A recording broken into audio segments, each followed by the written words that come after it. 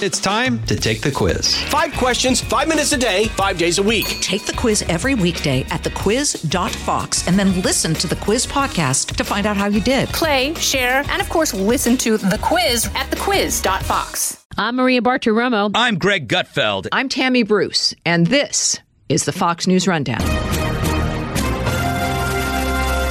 Thursday, May 12th, 2022. I'm Jessica Rosenthal.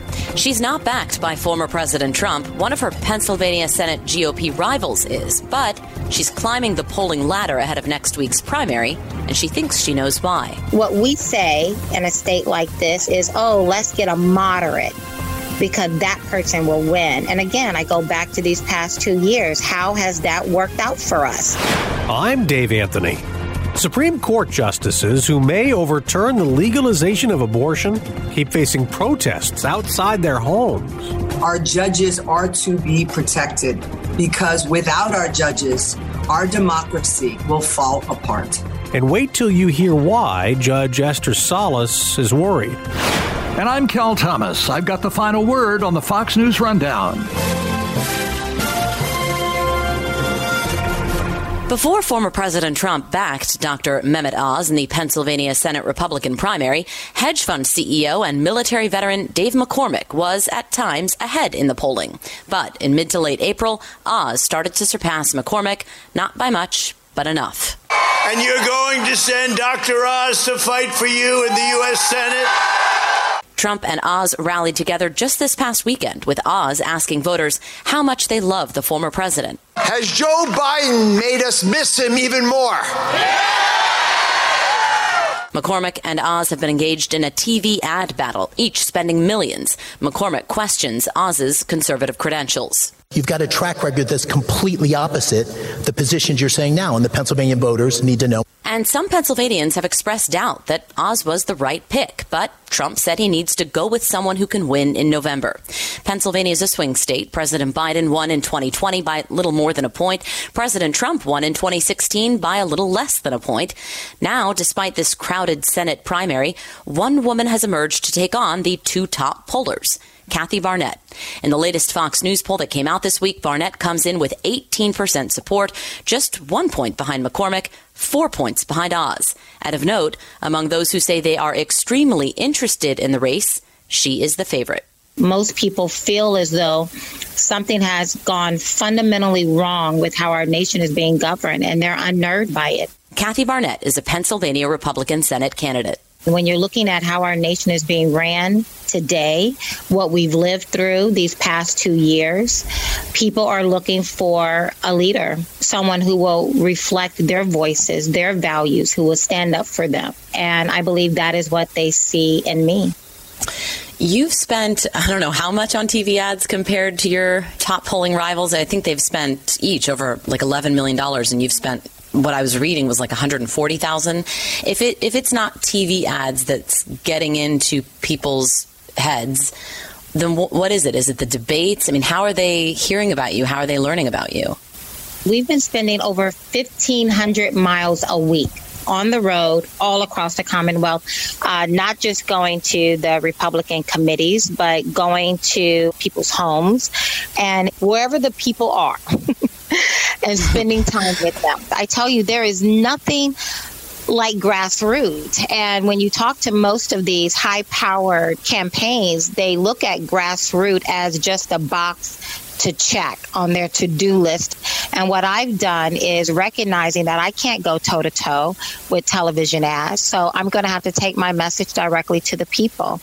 People, again, these are very real feelings that something has gone wrong with our country, is going straight to the heart for the most part, the majority of Americans here, and specifically Pennsylvanians.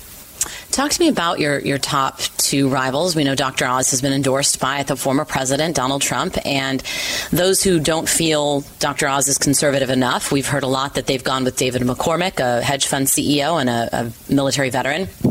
Why do you think, we know the conservative argument, right, that we've heard that and we've discussed that about Dr. Oz, but when people then look at other candidates, why do you think some maybe chose you instead of David McCormick? I'm asking you to, I guess, compare yourself to Mr. McCormick. You know, I find all of them to be really great guys.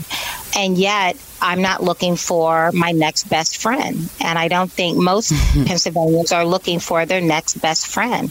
I can't stress it enough. When you have your children's schools being shut down, when you see concerned parents at schools now being labeled domestic terrorists, there is something so wrong about all of that. And it goes straight to the core of who we are as Americans. And so then those same voters are coming to the table looking at these two men spending, I think, well over $60 million combined on television ads. They can't get out of the low 20s in any of the polls. So one, they're thinking to themselves, if you're so reckless with your own spending, what are you going to do when you get your hands on my money in Washington, D.C.? Are you suddenly going to become a fiscal conservative? I don't think so. So that's one aspect of it. But then you're looking at Mehmet Oz, for example, in his entire public career. He has given a platform to some very left-leaning ideologies. And most people can't think of a time or have not seen a time when he used that platform to push America first. Money is not good nor bad, but how you've acquired that money is up for scrutiny. And so when you look at McCormick, he has very strong ties to China. I know he talks a lot about being tough on China, but China is primarily one of the reasons why he's so rich. Is he really going to bite the hand that feeds him? No one gets access to their market without, selling themselves out to the one China way. People understand that. This race, as other GOP primaries, they seem pretty much overwhelmed by former President Trump, who he's endorsed, who he hasn't endorsed. Will his pick win?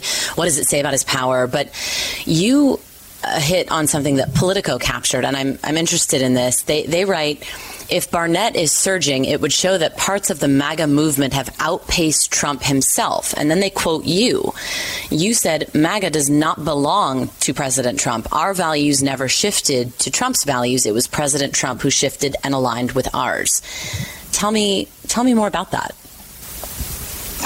Most of us equate MAGA to America first, right? But America has been America first since 1776. That is what has made our country so great, is by putting our interests first. And that did not start in 2016. That is what has made us, who I believe to be the greatest nation that has ever existed. And so what attracted me to President Trump in 2016 is that he was speaking what I was thinking at the time. And it wasn't that I aligned to him. It was that what he was talking about aligned with what I was talking about. And then we saw his policies, regardless of what you think about the man, his policies, when you compare and contrast to the policies we're living under today, are far superior. So when he talked about securing our border wall, when he talked about first safe asylum, when he talked about remain in Mexico, those things are what we were talking about, how he made our nation energy independent. So again, it was Trump's policies that aligned with what we believed was best. Kathy, now that you are rising the polls, I imagine you're sort of thinking, well, what if I do win? Your likely opponent would be John Fetterman. How do you play that? I mean, do you run the risk in a state like Pennsylvania that is very swingy, if you will, that you come across as too far to the right if you're running against somebody like a Fetterman? Yeah, and my response is, what's too far to the right about anything that I've spoken about? What's too far to the right on the border? Let's just start with that. In October of last year, we had 1.7 million unlawfully present people come into our country. Those are just the ones we've come in contact with. This year, we're trending at 4 million. Me wanting and would be advocating vigorously for securing our borders, putting back in place Remain in Mexico, putting back in place and enforcing first safe asylum so people don't cross over 3 different countries until they get to America to request asylum. What's extreme about that? That makes sense to me. And I think it makes sense to the overwhelming majority of Americans. Energy independence. What is extreme about wanting America to be energy independent? That would be my question, because what we say in a state like this is, oh, let's get a moderate, because that person will win. And again, I go back to these past 2 years. How has that worked out for us? How many of those moderates were willing to use their platform to stand up for the people here in Pennsylvania? Some did, but not enough. Before we let you go, can you share with our listeners who do not watch debates in Pennsylvania about your personal story? It's been called by many very compelling. And what about that personal story sort of shaped you as a conservative? Yeah. Like most issues, I come to them not because I read about them in a book or because I inherited it, right? I come to most issues from the perspective that it's a part of my own personal journey. I didn't come to my understanding about how to get out of poverty because I read about it. I grew up in a home with no insulation, no running water, an outhouse in the back, and a well on the side. It was extremely impoverished. And so I come to it from that perspective. And likewise, with my perspective on being pro-life, I am the byproduct of a rape. My mother was 11 years old when I was conceived. My father was 21. And my mother was too young to make a decision on her own, obviously. But there were adults in the room, my grandparents, who came alongside my mother. And they saw what was growing in my mother's body, and they valued it. And I am so grateful. I'm completely unapologetic that they saw value in my life and that they allowed me to live. And again, allow me to say, I have never glorified how I was conceived.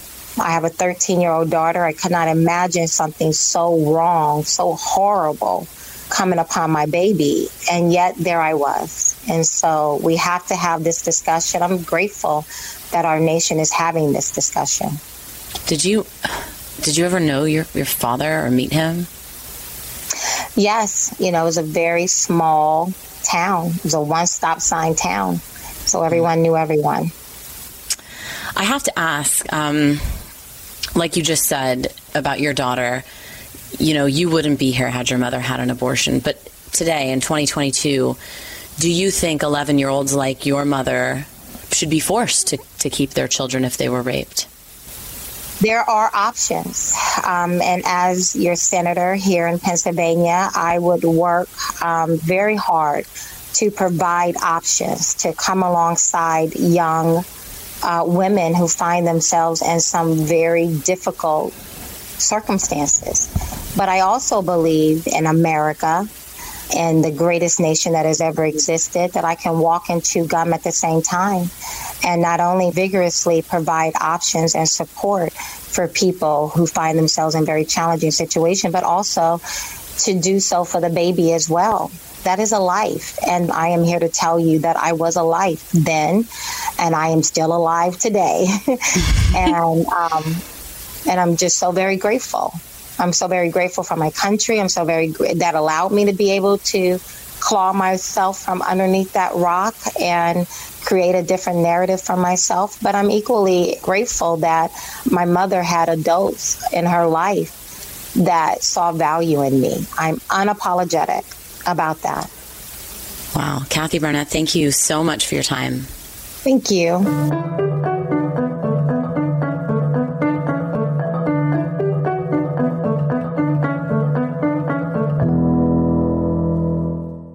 From the Fox News Podcasts Network. Hey there, it's me, Kennedy. Make sure to check out my podcast, Kennedy Saves the World. It is 5 days a week, every week. Download and listen at foxnewspodcast.com or wherever you listen to your favorite podcast. This is Cal Thomas with your Fox News commentary. Coming up. It's happened for days. Our party! Our choice! Protests outside Supreme Court justices' homes. That was in front of Samuel Alito's house.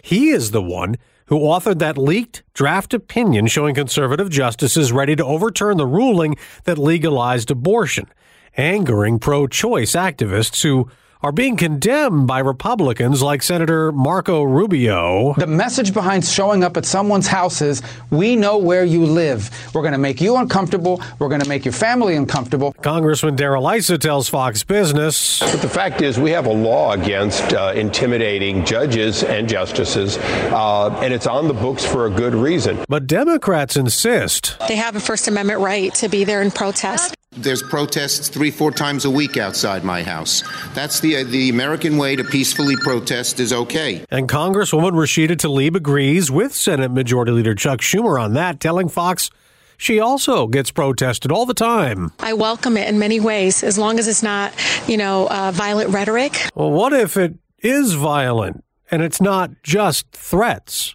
The public debate belongs in the public arena. Esther Salas is a federal judge at the U.S. District Court in New Jersey.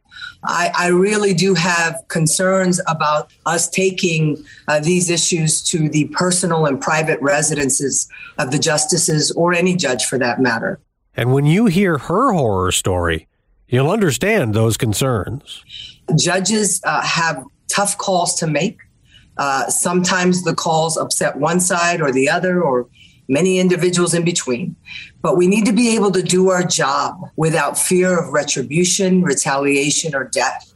And that requires that we understand some of the boundaries that the rule of law mandates, and that we show the world and the American public that our judges are to be protected, because without our judges, our democracy will fall apart. Now, in Congress this week, they are moving to provide extra security to Supreme Court justices, much like members of Congress might have, or say an elected official might have, or the president might have, extra security because of the threat possibly of violence with all these protests. I assume you think that's a good move. What that bill does essentially is it grants broader police protection to the immediate family members of the justices and officers of the Supreme Court. That's all it does. So we need to be clear on what this emergent legislation is going to do. It's just going to authorize the United States Marshals and the Supreme Court police the authority to protect immediate family members of the justices. So I want to be clear that that emergent legislation would be unnecessary at this point had they passed the Daniel Anderl Judicial Security and Privacy Act. It would have been unnecessary because the bill that I have been urging the members of Congress to pass for months now would have sealed justices' home addresses, would have sealed federal judges' home addresses, social security information, and other personally identifiable information. And what makes sense is protecting all federal judges. And what makes sense is protecting our personally identifiable information, because we know that that information has been and will continue to be used by people wishing to harm us, people wishing to threaten us, people wishing to intimidate us. You referenced Daniel, the bill named for your son.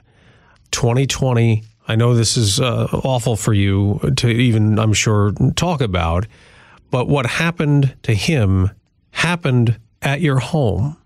So it was July 19, 2020.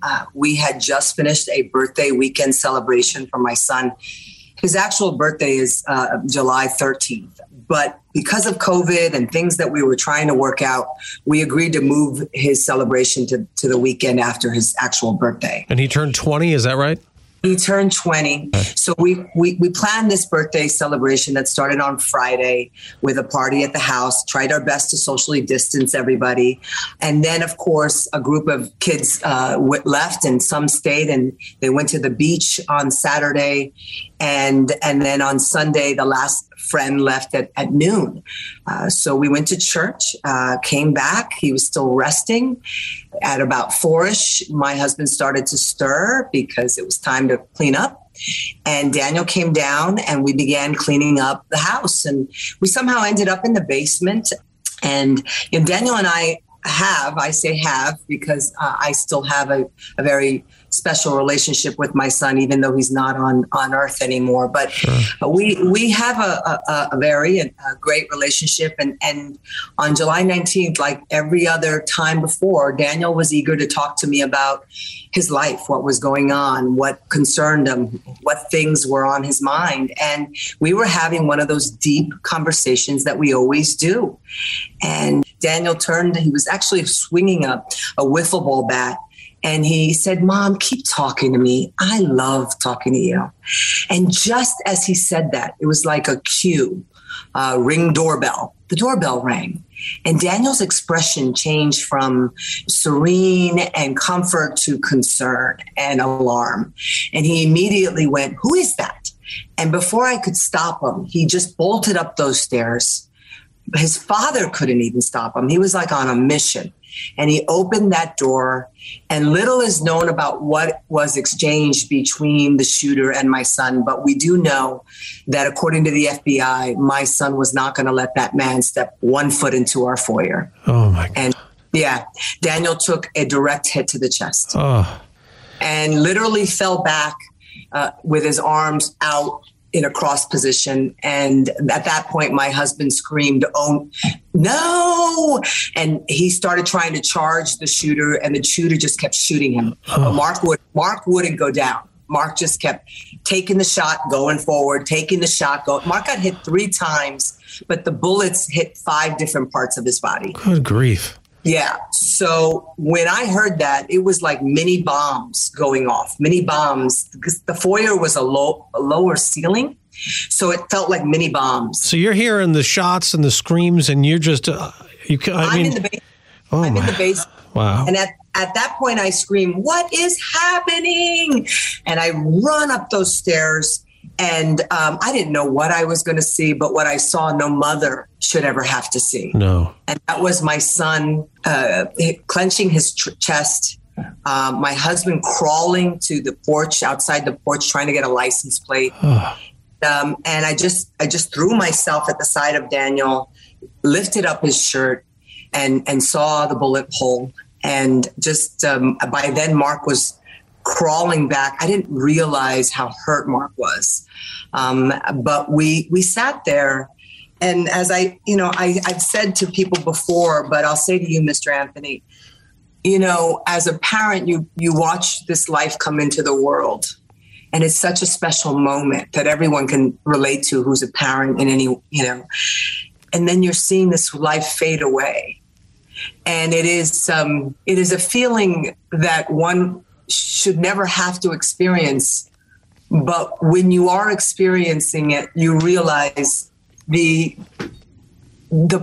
gift that God gives us all. Wow. to be on earth and to have life and to have loved ones. And I just look at my life and I say that it's been a gift, and Daniel was a gift to Mark and me. And I am so very grateful. But I don't even know how you tell that. I mean, I'm having a hard time just listening to it, knowing that, I have a son, and, I couldn't imagine what you had to deal with. But that all happened because the gunman was angry at you as a judge. Yeah. Yeah. It all happened because I was doing my job. And only because I was doing my job, and because of intolerance and hatred and racism and sexism. It happened because of hate and fear. And that's the message that I really hope I can start to spread, which is we need to stop hating each other.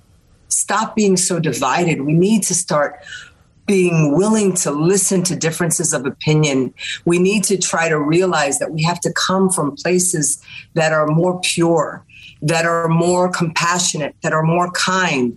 We have to be willing to work together. But we're talking about, with these protests outside the conservative justices' homes of the Supreme Court, we're talking about as passionate an issue as you can get. And the sides are so dug in, the pro-choice side of the women's right to choose being fundamental, they're dug in so deep on that one, just like the people on the other side who are anti-abortion and believe that babies are being murdered. How can you find a common ground in those two sides? I mean, and the court's in the middle of it. How can we not start trying to work together? How can we not start trying to understand that the rule of law mandates that we follow the law, because without the rule of law, we will have anarchy. Now, the gunman who showed up at your home, he later committed suicide. You moved on and you went back to work and you're still doing your job as a federal judge. How difficult was that for you? You know, every day is difficult.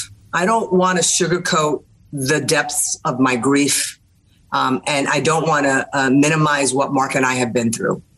But I will tell you that I am a woman of faith, and I am a spiritual woman.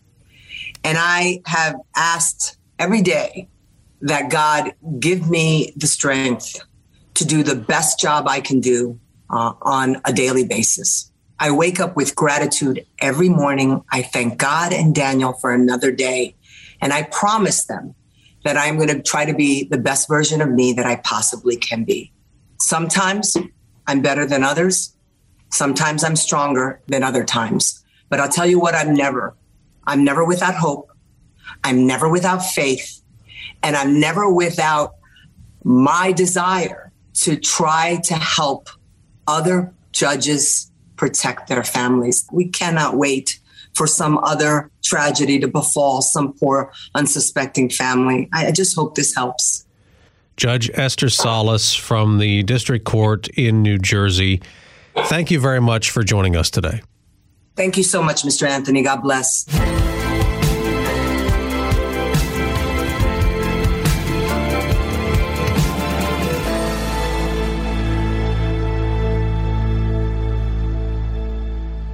From the Fox News Podcasts Network. Download and listen to Tyrus and Tim. Every week, Fox Nation host Tyrus and Fox News contributor Kat Tim give their hot takes, explore weird headlines, and share amusing stories. Subscribe and listen now by going to foxnewspodcasts.com. Rate and review the Fox News Rundown on Apple Podcasts or wherever you listen.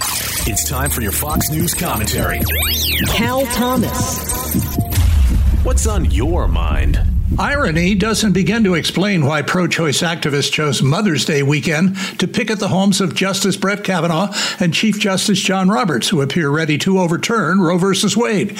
In an age when there appears to be fewer consequences for violating moral and statutory laws, demonstrators and protesters outside the Supreme Court building seem to have violated at least two federal laws. In the abortion at any time Biden administration, which refuses to enforce immigration laws, it seems unlikely these laws will be enforced. Here are excerpts from two federal laws should the Justice Department need to be reminded of them. 18 U.S. Code 1507, called picketing or parading, states, quote, whoever with the intent of interfering with, obstructing, or impeding the administration of justice, or with the intent of influencing any judge, juror, witness, or court officer in the discharge of his duty, pickets or parades in or near a building housing a court of the United States, or in or near a building or residence occupied or used by such judge, shall be fined under this title or imprisoned not more than 1 year or both, unquote. Well, that seems clear, doesn't it? Does language mean anything? Or as liberals think about the Constitution, does the law say what judges intended to say, or wish it had said, or would have said if they'd written it? Here's a companion federal law that says, in part, whoever corruptly or by threats or by any threatening letter or communication endeavors to influence, intimidate, or impede any grand or petted juror or office in or of any court of the United States can potentially be found guilty and face imprisonment for not more than 10 years, a fine under this title, or both. How would the Justice Department characterize demonstrations and picketing outside the homes of justices? What label under existing law would they apply to picketers and shouters outside the Supreme Court building? If protesters were not trying to intimidate and influence conservative justices, why were they there?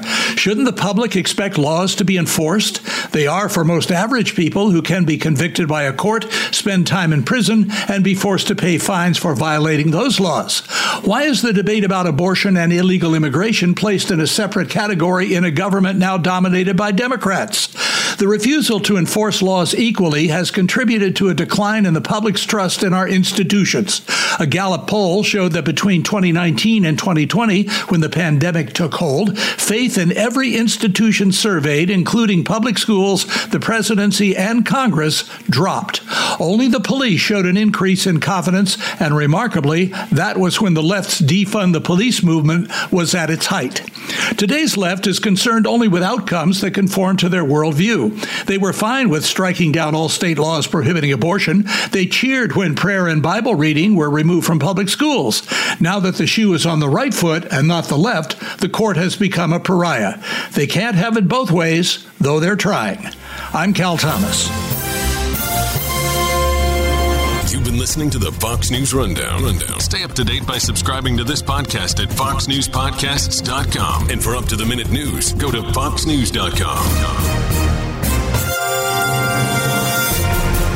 From the Fox News Podcasts Network. Download, listen, and be inspired with Lauren Green's Lighthouse Faith. Fox News religion correspondent Lauren Green uses her wealth of stories to take the listener on a unique journey of spiritual discovery. Subscribe and listen now by going to foxnewspodcasts.com. Hey, it's Clay Travis. Join me for Outkick the Show as we dive deep into a mix of topics. New episodes available Monday to Friday on your favorite podcast platform, and watch directly on outkick.com/watch.